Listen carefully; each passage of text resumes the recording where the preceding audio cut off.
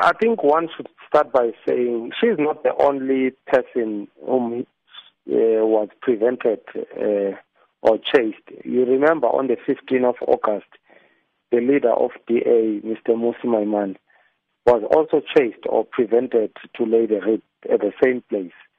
And you remember that the very same leader, he also contributed to the AMCU Trust, Massacre Trust account. But on the 15th, he was prevented, and the members citing that, that is not an area or a space for political point scoring. So this space must be respected.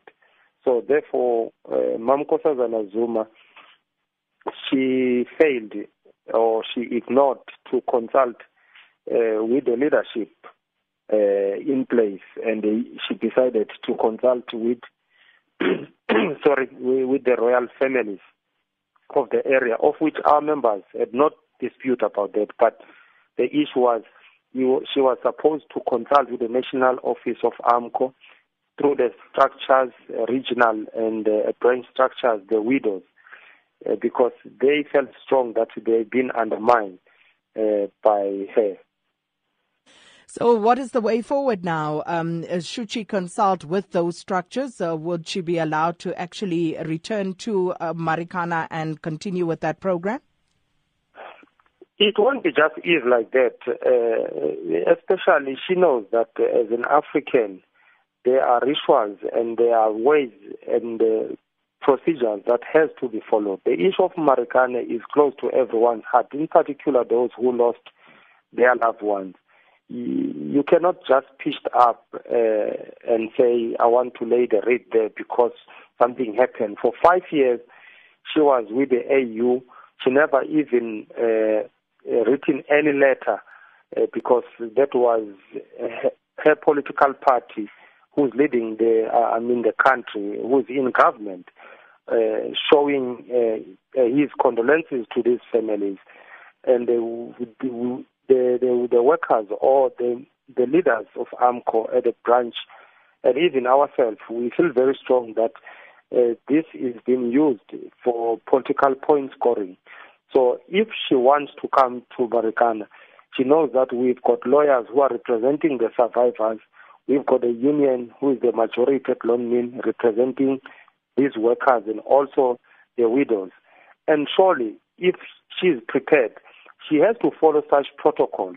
And we are not going to say, yes, she must come, but it depends what is an outcome of those engagements, what he seeks to achieve by coming to Kopi. And remember, she was coming there. AMCU never prevented anyone to come there. But specifically, they know that the issue of killing of the workers under the leadership of the ANC in the country, it raised a serious concern. So she cannot just come and pitch up and do such things without following such protocols. And just a final one. IPID has confirmed that they've now sent the Marikana investigation report to the NPA. Your reaction to that? I think you will remember when there was local elections, the state was dangling the carrot to say, yes, they are ready now to pay for the compensation or to settle the claims. And that part and gone. Then there was a Marikana commemoration, 5th commemoration. Again, 1.8 billion was dangled before the claimants to say we are prepared now to pay. That's come and gone. Now there is an elective conference coming in December of the ruling party, and there's 2019.